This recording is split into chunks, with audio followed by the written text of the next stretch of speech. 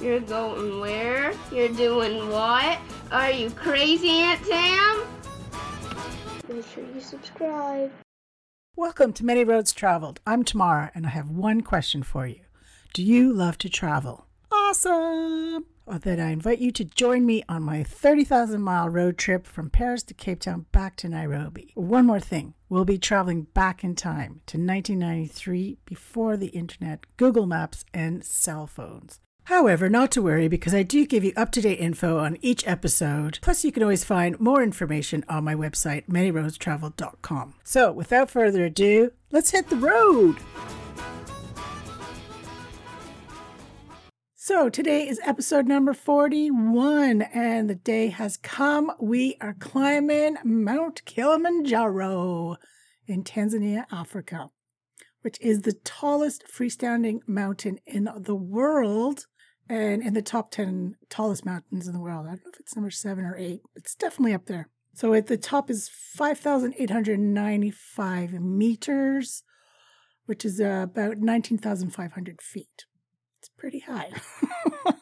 If you haven't listened to last week's episode, you might want to catch that because it just tells you about the ridiculousness and ordeal it was to book this trek.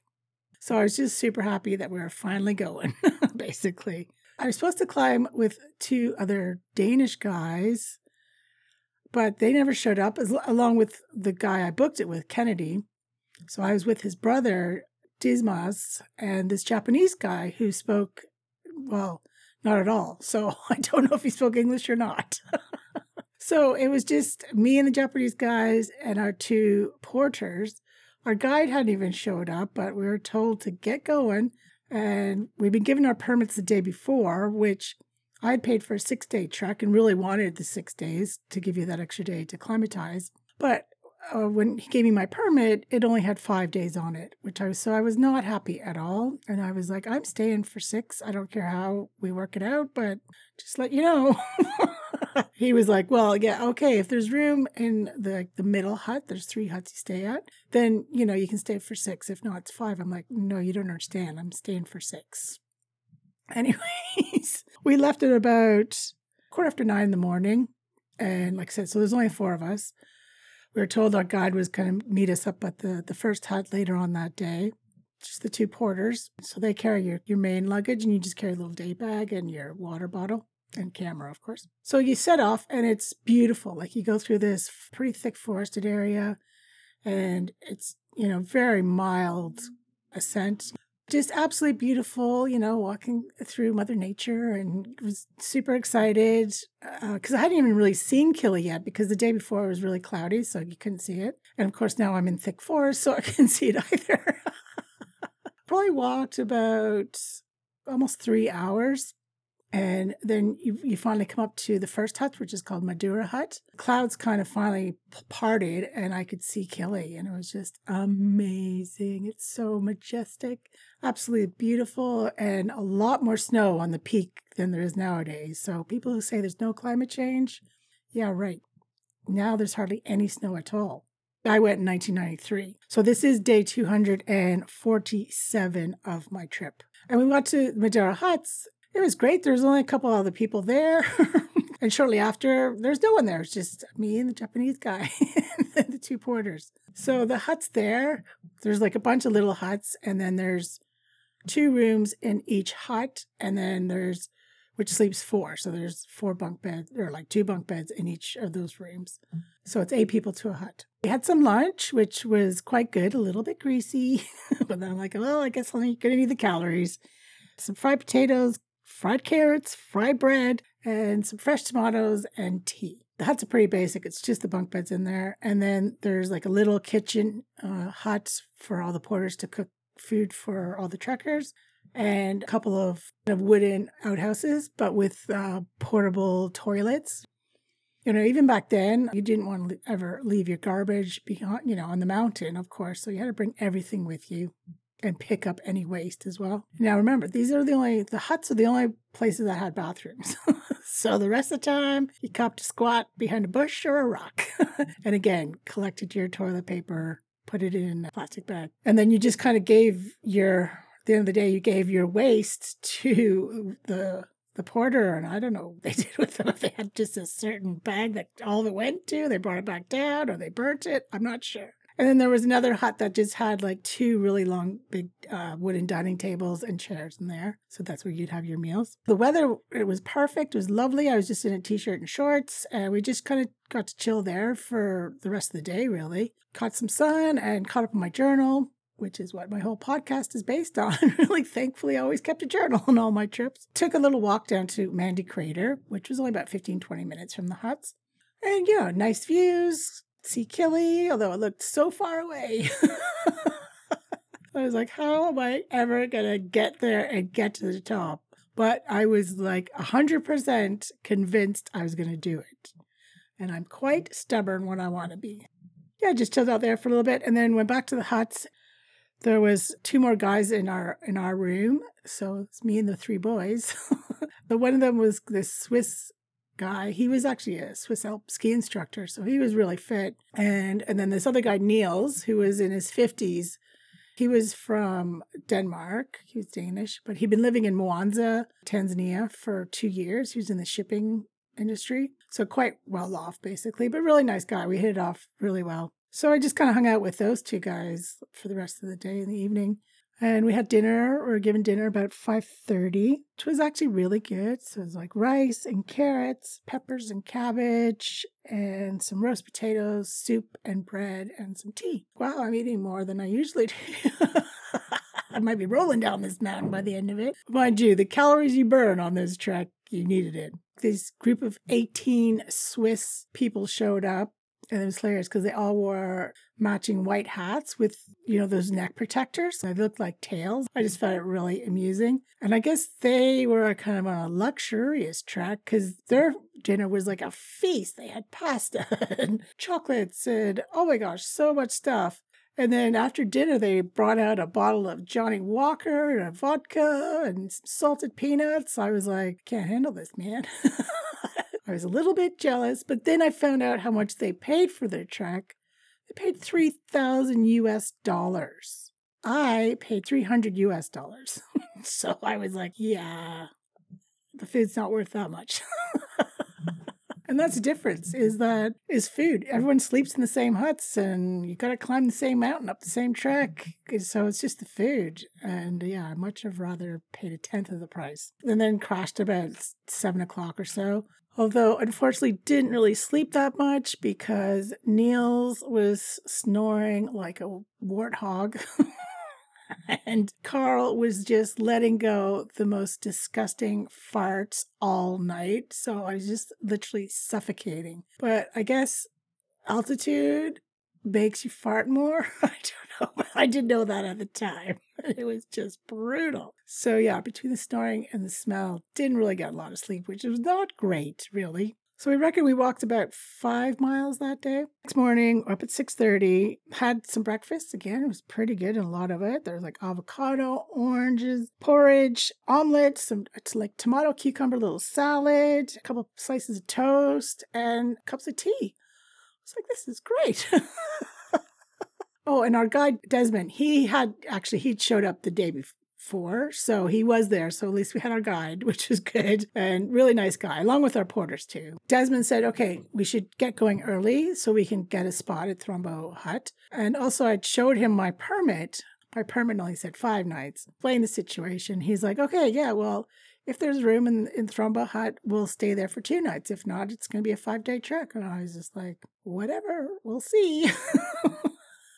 Still a little bit stressed about it, but, whatever. So he said, well, let's get going early so we can get a spot in the hut. Because it seemed like overbooking was pretty common, happened a lot. Me and the Japanese guy, we packed up and headed off just after 8 in the morning. And Niels decided he was going to walk with me, basically, right? So he kind of joined our little group, which was cool, but he walked really slow. I mean, I was 23 at the time, and he was like in his 50s, so I understood, and I kind of walked the same pace with him for quite a while. And the Japanese guy, he just kind of did his own thing and still hadn't spoken. This was meant no offense at all, but I had to call him something, so I just came up with Mitsubishi. That was the first Japanese name that I could come up with. And, he didn't mind at all. And anyway, so like I said, I don't mean any offense at all. I don't know if he understood any English or not, but he never told me his name the whole 6 days. And he didn't mind Mitsubishi. Anyways, yeah, so this part, it's again, still beautiful. You're still in some forested areas. Start ascending.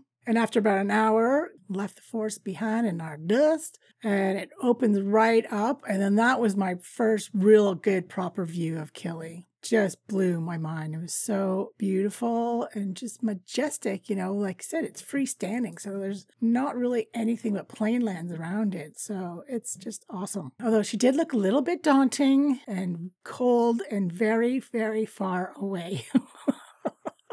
My motto the whole way was, it's Uhuru or bust. Now, Uhuru Peak is the very peak of Kili. So that's the goal, basically. This is the Madura route that I did. Times 10% made it to Uhuru Peak, and less than 50 made it to Gilman's Point, it's the summit, which is now called Stellar Point, so it's not even called Gilman's Point anymore. So like I said, so this stretch of the walk was through high grasslands, but there was some trees. And then after you get through this bit, then you start gradually ascending at a slightly steeper. And you come across some gorges and you're up and down some smaller hills. So beautiful, and it was so peaceful and quiet when Neil shut up.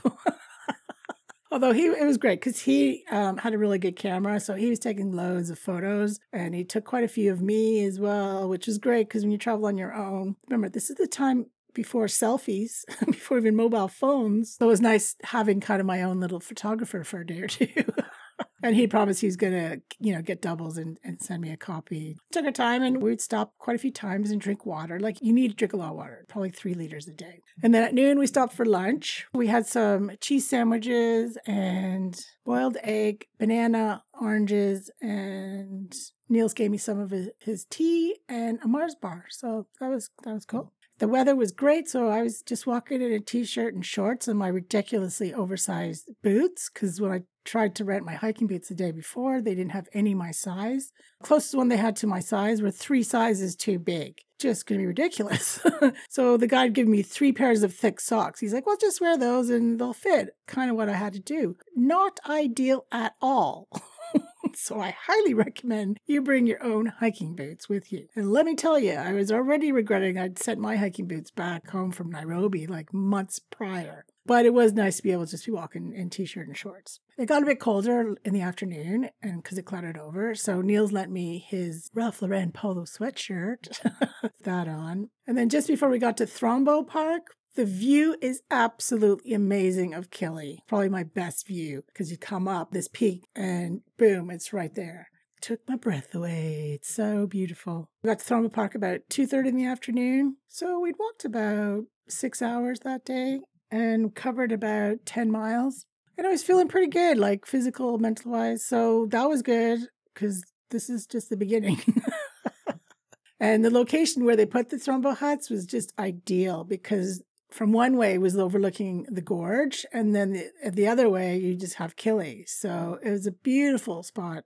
Of course, it would have been even more awesome if I knew that I could stay there the 2 nights I had planned. But I was like, you know what? Let's just enjoy this day and we'll see what happens tomorrow. Get afternoon snacks. So we got some tea and biscuits. Thrombo Hut is at 3,780 meters, which is about 12,340 feet. Even at that height, your oxygen is 40% less than on sea level. Already a little bit harder to breathe. It was the highest I'd ever been in my life at this point. So it was really exciting. Although Kili still looked super far away and very tall.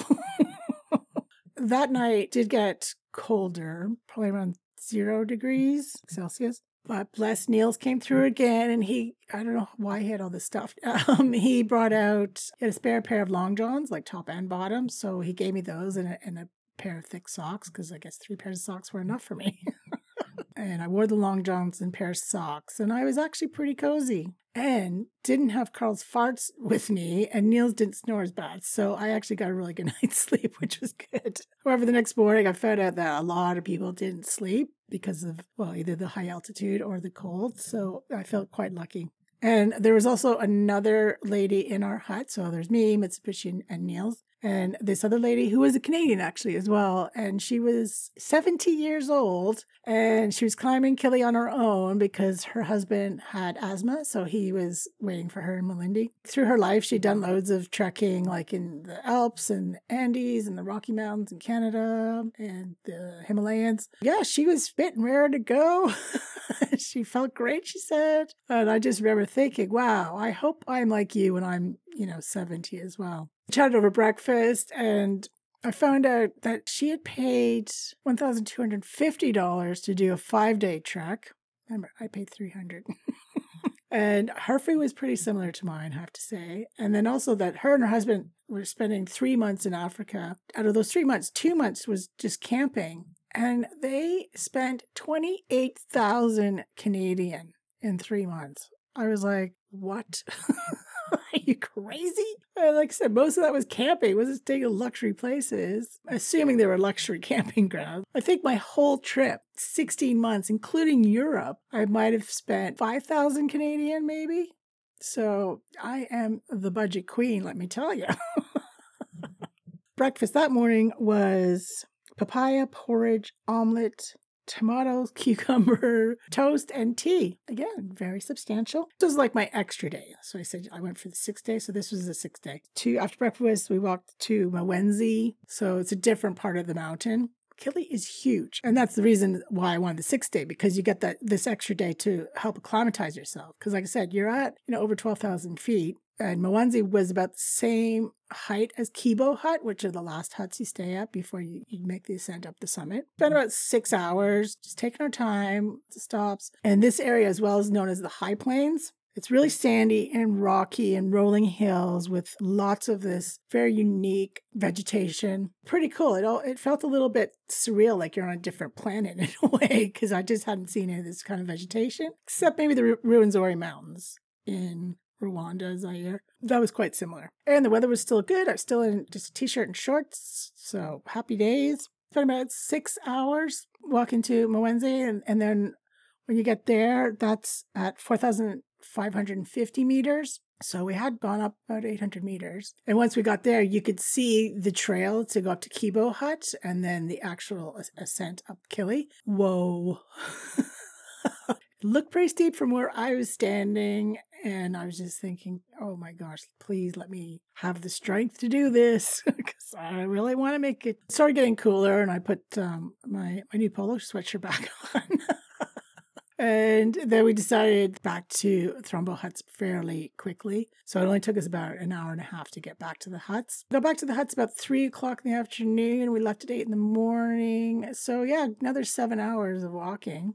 I think we covered another 15 miles. So once we got back to Thrombo Hut, we had some lunch, which is just rice and veg, and discovered that I had a new roommate. It was Andy. They were on their way down. I had met Andy, Deb, and Carol in Arusha a few days before, and I was actually going to hike Killy with them, but I don't know, it just got all crazy and we kind of did our own separate things. But yeah, so they were there, which was really cool. So we went and found Deb and Carol. Andy and Deb said they literally had to crawl the last 100 meters to get to Stellar Point. So they didn't make it to Uhuru because they got really quite bad altitude sickness. They were severe headaches and puking everywhere. So that they made it to Stellar Point is amazing. If you have altitude sickness, severe altitude sickness, because about 70% of hikers get some like mild altitude sickness. But if you get it severe, then yeah, you have to descend as quickly as possible, basically. But they made it to it was Gilman's Point when I was there. So Stellar Point, so they're happy about that. And surprisingly, Carol had made it to Uhuru Peaks. She was pumped about that. She's like, yeah, you definitely got to do it. It's amazing. But then they left. I was feeling a little bit off, so I kind of skipped dinner. I just had some soup and some bread and just went to bed early because I was getting a bit of a headache and yeah, just not feeling great. So I'm thinking, okay, here comes my, bit of altitude sickness. But as soon as I got to bed and laid down, I felt fine. I just drank as much water as I could. And also Claire had given me this, it's called Diamolax, and it's good for altitude sickness. So took that and slept really well that night, actually. Woke up the next morning feeling refreshed and super happy because I got my 2 nights there. I knew I would. It was great that that stress was over. So the next day, so it's day 250, woke up as usual early. So I always like to wake up around sunrise because, the sunrises are amazing. We're on our way to Kibo Hut, which is the last huts where you stay before you climb. Because you have to leave at 2 a.m. to climb.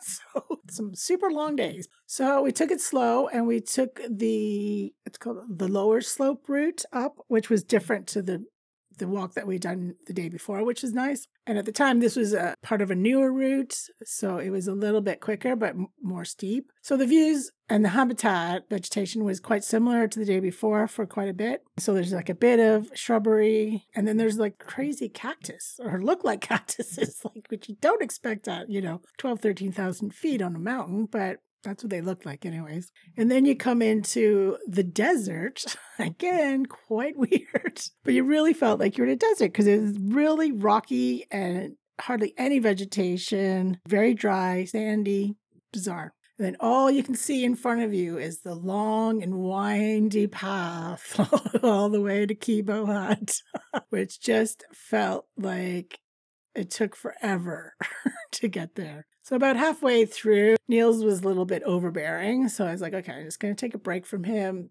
So I kind of fell back from everyone else and let them walk ahead of me. And then I just walked to the rest of the way by myself, which was really nice because I do like my own space. And I'm just taking in the nature. Like, it's so beautiful. It was amazing. And then just seeing Kili, it was awesome. I absolutely loved it. And that morning, the weather was still great. So I'm still in t-shirt and shorts, which is pretty remarkable at that height. But then a little bit later on, the clouds came in, the wind picked up, and it dropped in temperature. So I put Niels' sweatshirt back on. I pulled out, I had some kind of wind pants that I'd rented. So I pulled those out. But it was still pretty cold. And then when we stopped for lunch, I caught up with everyone else, and there was this Texan couple there, which were really nice. They lent me a windbreaker jacket, and then Niels pulled out a linen napkin. I'm like, why are you traveling with a linen napkin? Climbing up a mountain. Anyway, so he gave that to me to wear as kind of like a neckerchief, I guess, or like a scarf, which did help actually. So I was grateful. I remember, I was so dirty. Oh my gosh. Because, there's no washing there. That's for sure. And then the next thing you know, it started hailing. I was like, oh my gosh. Gray sky, cloudy. Hail. I mean, it didn't hail very long, thankfully. Nowhere to get out of the hail. But yeah, I'm like, this is not good. Because like I said, we're starting the ascent tonight at 2 a.m. We've had awesome weather the whole way through. So I was just praying that this would clear up pretty quickly. Finally got to Kibo Hut at about 3 o'clock, and I walked with the Texans because they were super nice, Charlotte and Steve. And we're now at 4,700 meters. Kibo Hut was a bit different than Thrombo and Marunda.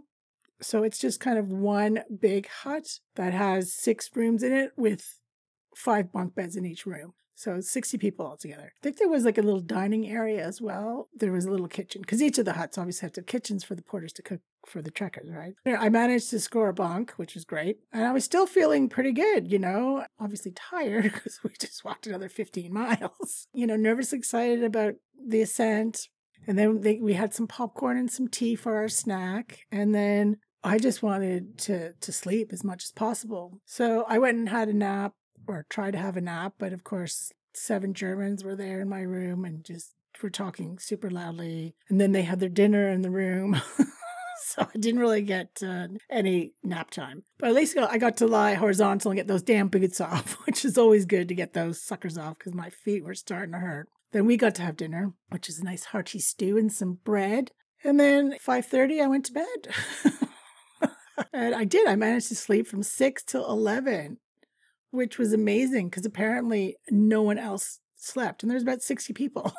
Yeah, I felt very fortunate because it was quite hard to sleep because your heart is palpitating pretty fast and it's hard to breathe because the air's so thin. But I just zonked right out, which is incredible since I'm not a good sleeper the best of times. But poor Charlotte and Steve, they had to sleep on tables in the kitchen bit because the bunks were all full. And no, that was nothing to do with me. Like I said, they tend to be overbooked a lot. We all got woken up at midnight with some tea and biscuits, and then we all had to get dressed. Oh my gosh. I literally put on everything I had, basically, plus a lot of Niels' stuff. So I put Claire's t-shirt on first for good luck because that was my friend who I traveled with for 2 months, and she had climbed Killy and she'd give me a t-shirt because she was going back to England, and 2 chocolate bars for the climb. I had one earlier that day, but I saved one for the peak. And then I put on Niels' long johns, top and bottom, another t-shirt, and then a fleece. And then Niels had a thick wool button-down shirt, his sweatshirt, my big rented ski jacket, his linen napkin around my throat. It seemed to work. And then I'd bought some like thin cotton trousers from Dahab, Egypt. So I put those over my long johns, and then my jeans on, and then my ski pants on, 4 pairs of socks, my boots, mittens, and my baseball hat. And I was all set. I could barely move. I felt like the Michelin Man. It was ridiculous. I'm like, how am I supposed to climb this mountain and I can barely move? But it was Uhuru or bust. Sadly, you're going to have to wait till next episode to hear the rest of my trek. And did I make it to Uhuru Peak or not? Sorry about that. It would have just been a far too long of an episode for one. So I do apologize. I'm leaving you on a cliffhanger, literally. So make sure you tune in until next Thursday's episode to hear the rest. And now it's time for Tam's Top Tips. I will spread out the tips for Killy this episode and next episode. So tip number 1 is bring Diamox, which is the altitude sickness medication. Besides that one day, just for an hour or two, I felt great. And I was the only one that slept in the Kibo hut, which is amazing. Tip number 2, bring no more than 15 kg of stuff with you, and you will break those up into your day bag, which you carry. Pretty much just your camera, water bottle, some snacks, maybe some layers because the weather changes pretty quick. And obviously, definitely bring your own hiking boots and clothes, especially if you're only going there to Kilimanjaro and just there for a couple weeks. I was on a very long trip, so not possible for me. Bring layers, fleeces, ski jackets. I mean, whatever you don't have, you're still able to rent from Kilimanjaro headquarters or the tour company you go with. You need a Tanzanian visa, which you can usually, most countries you can get on arrival, and it's $100 for your visa for Americans, and for most other countries, about $50. There is a Kilimanjaro airport, which is about 40 kilometers from Moshi, which is the closest town near Kili, or I think about 50 kilometers from Arusha. I'm not about the flying, but then it's a few hours from Nairobi if you're to drive. I can't remember which tip I'm on. So tip number 2, we'll call it. The best time to climb Kili is between mid-December to mid-March and mid-June to mid-October. And like I said, it was kind of near the end of September when I climbed it. You have to be moderately fit. And there's no, you don't need any technical skills like climbing skills. It is just walking pretty much for the summit. You'll hear about that next week. There's a little bit of clambering over boulders. Most people say, including myself, it was the hardest thing they've ever done in their lives, but definitely worth it. Tanzania doesn't allow you to bring plastic bags into the country, which is amazing. So bring biodegradable bags for your human waste. So they're kind of just like doggy poo bags. But for humans, you're not going to be washing. The trek I did, the Miranda trek, is the only one that has accommodation, like huts. The rest is camping. The tour guides will bring a portable toilet tent, like there's a toilet in the tent, so you have that. Otherwise, you'll be, peeing or pooing behind bushes or rocks. The bushes thin out near the top, so squatting behind a rock. Get used to it. Drink about 3 liters of water a day easily. Be aware of that. Tip for solo female travelers. If you're not into, squatting so much, you can get these like Wishis. So it basically kind of like your own portable penis, I guess, in a way. It just attaches and you can pee standing up. So look into that if you don't like squatting. They're called Wishis. And also, altitude can screw around with your periods, so be prepared. So I would suggest probably bringing pads would probably be the best bet. And again, you need your biodegradable bags for those as well. So it can bring your period on early. It can stop it. Altitude is crazy.